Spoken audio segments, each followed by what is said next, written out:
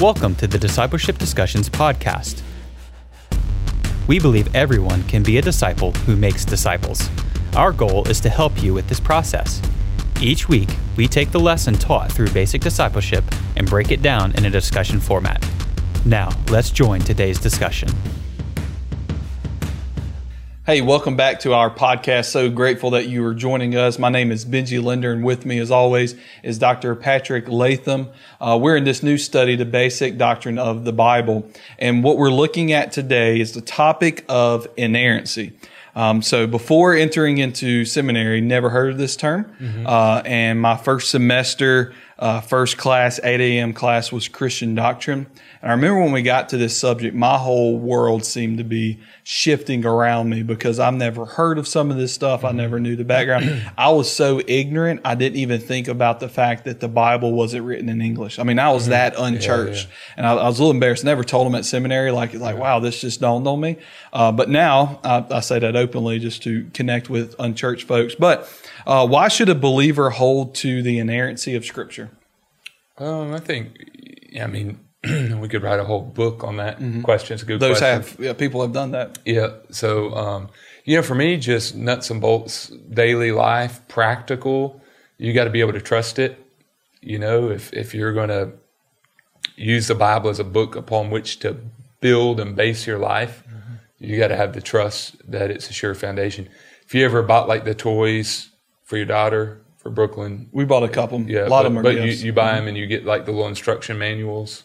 Yeah, they're in there. But you ever get one where it's not too trustworthy? You can tell, like, going back to English, the original language probably wasn't English. And you're like, the grammar's terrible. And you're like, that's not a prepositional phrase there. That's right. Absolutely. So then you're trying to put this thing together and, man, you can't understand or you can't trust the instructional manual.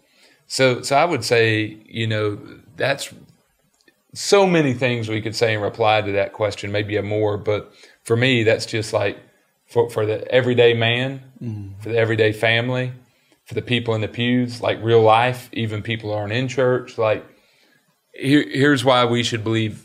Here's why inerrancy, the idea that the Bible is without error, is important, because the moment we deny that, then it's no longer a trustworthy book. And then we're left for a free-for-all where Book of Judges, everybody's doing what's right in their own eyes, and we're grasping for straws. That's right. What about you? You got anything to add to that? No, I would say if the Bible is not inerrant, our faith can't be true. Like, I hold to that degree where if I thought there was any error within the Scriptures, then our faith is shattered because here we are believing in something that's not 100% true. And so that's the level that I hold inerrancy to. So if the Bible's not inerrant, then my faith is not true. And so Jerry Vines had a sermon. I think he had like a popular sermon that he preached at the Southern Baptist Convention, before my time of going to the Southern Baptist Convention, when all was going on with the Southern Baptist conservative resurgence, which was really, in large part, a war over inerrancy, a fight over inerrancy. But I remember him telling the story about, a guy on his deathbed, and his preacher didn't believe in the inerrancy of Scripture, and his preacher had told him for years all these different errors in the Bible, and so the man had cut out, the portions of the Bible that supposedly had errors. So he's on his deathbed, and he goes to grab the Bible. Of course, it's an anecdotal story. I don't think it's really happened, but he goes to grab his Bible, and he wants a promise as death draws near, but he opens his Bible, and all he finds is pages with holes in it. So I thought, great story, maybe anecdotal, but that's always stuck with me. When we start to cast doubt on the truthfulness, veracity of Scripture, then we're in a bad place when it comes to our soul. And how do we have guidance, light from God, if we don't believe in inerrancy? Absolutely.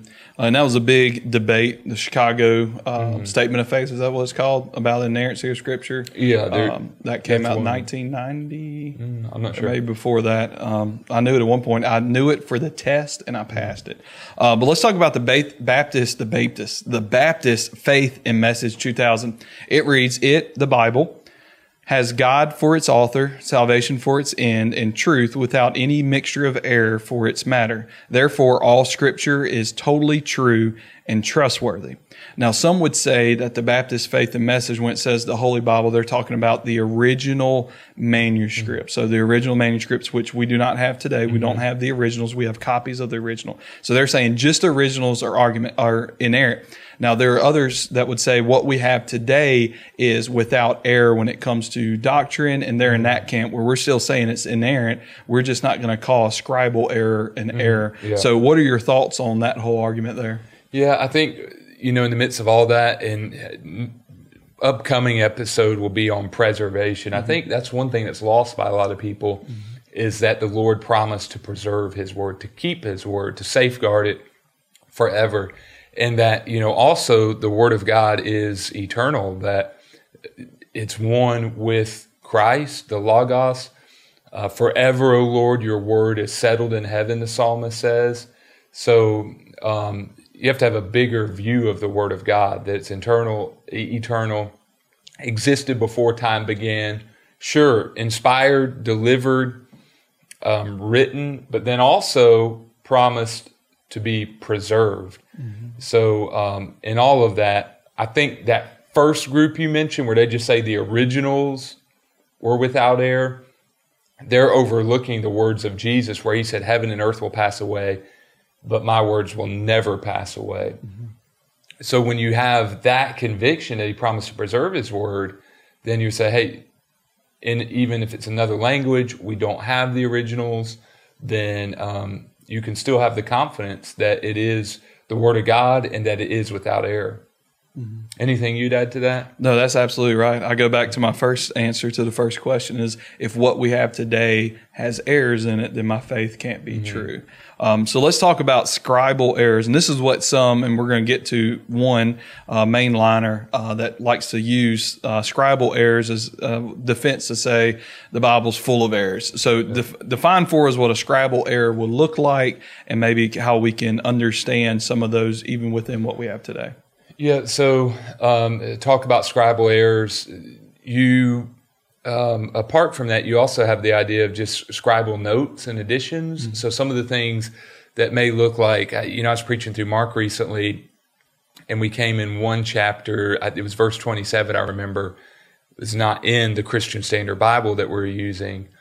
And, you go back, textual critics have studied that, and they really believe that verse 27 was somewhere the copyist along the line, the people who were copying, wasn't printing as we have now.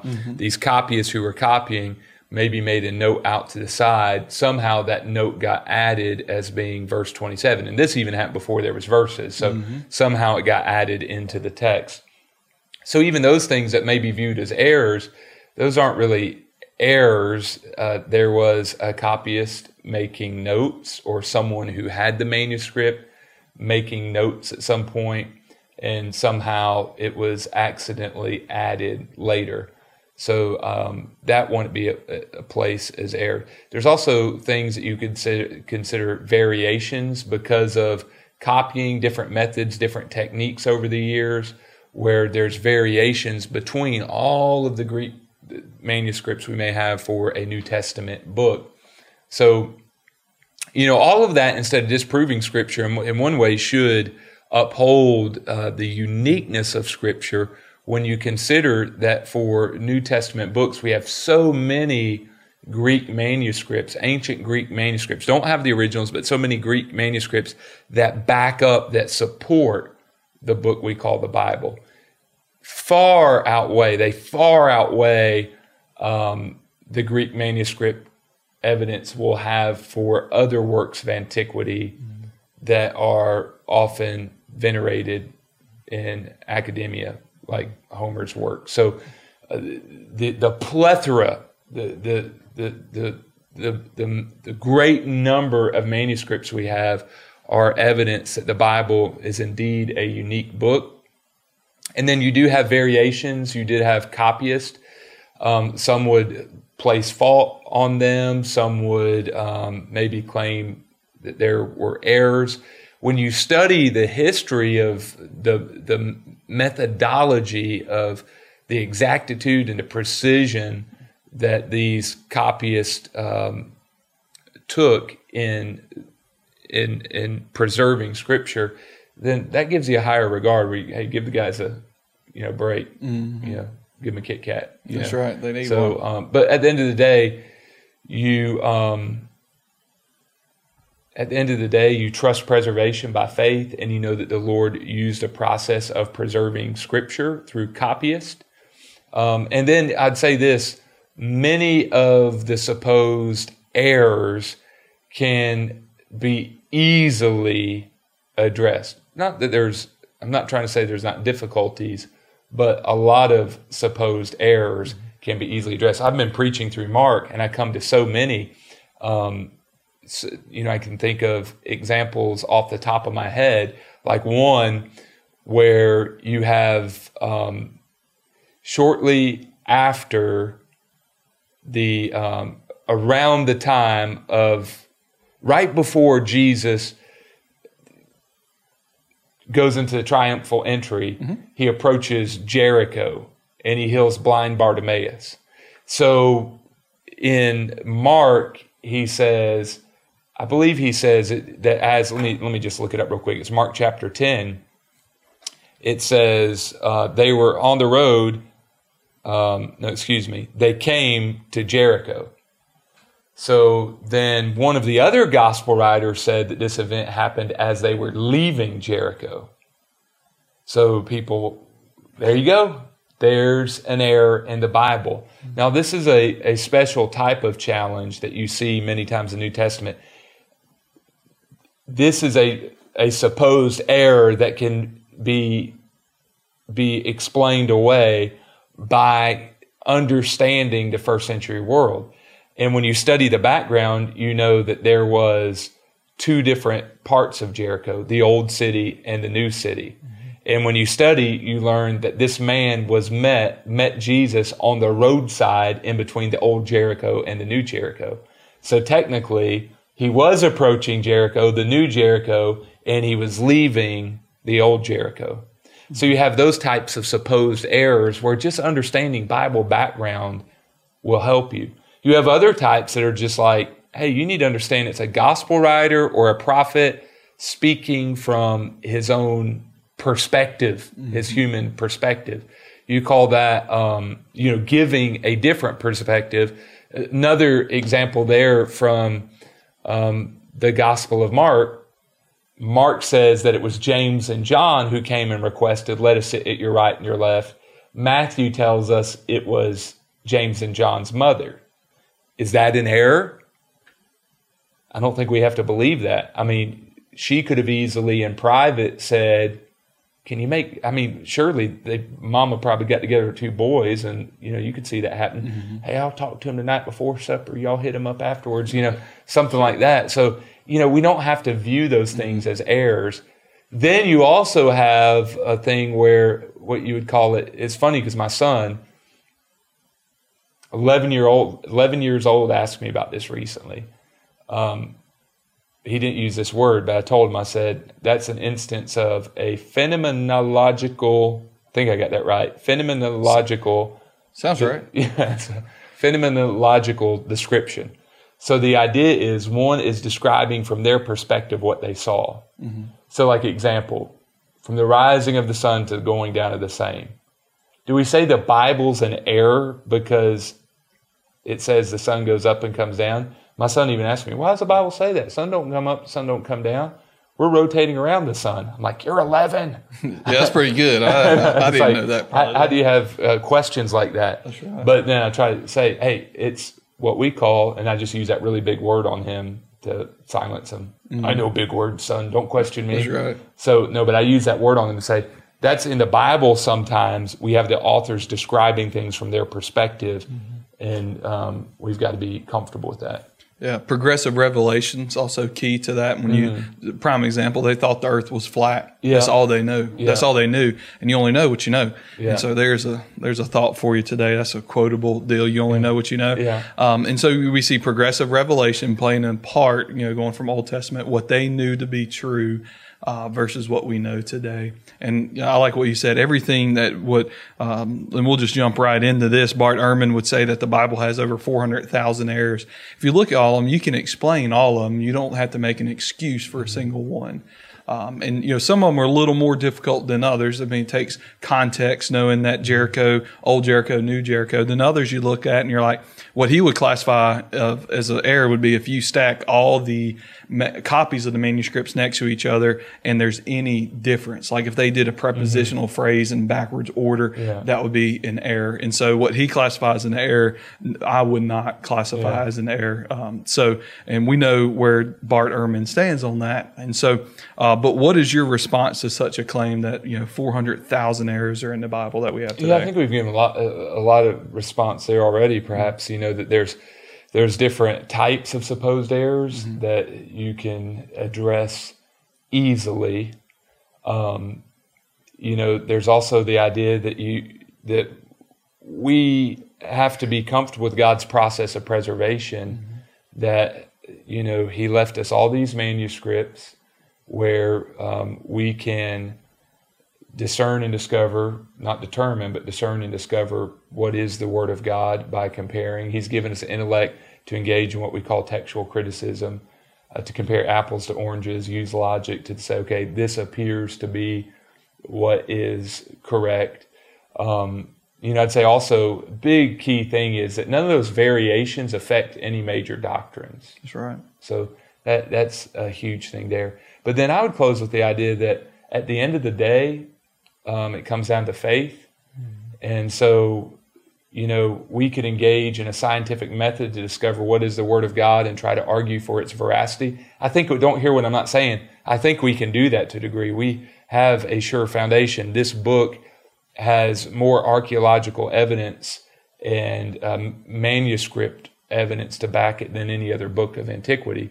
So we can engage in that. But at the end of the day, if someone, there's a need for faith, just believing what God said about His Word. So it's kind of faith and reason, but there's got to be faith involved. And at the end of the day, if you don't want to believe the Bible and you don't want to believe in God, you won't. Right. Like if you want to have a reason for not believing, it's what Frank Turek in his book, I Don't Have Enough Faith to Be an Atheist, he talks about the volitional reason. That the soul says, I do not want God. And so you can easily, if you want to, try to build this straw man to say the Bible's not true and it's an error, I can't trust it. And then at the end of the day, what you got is that you're your own God with a lowercase g. So that's right. Those are all solid points, and I hope as an audience this was informative to you and a layer of discipleship in your life. Thank you so much for tuning in with us. We hope to see you next week. Thank you for joining us today for our discussion on basic doctrine of the Bible. Stay current with other episodes by subscribing to our podcast. For show notes, visit us online at basicdiscipleship.net. If you have any questions about the materials presented in this discussion, or if you would like to give feedback, email us at info@basicdiscipleship.net. Thanks for listening.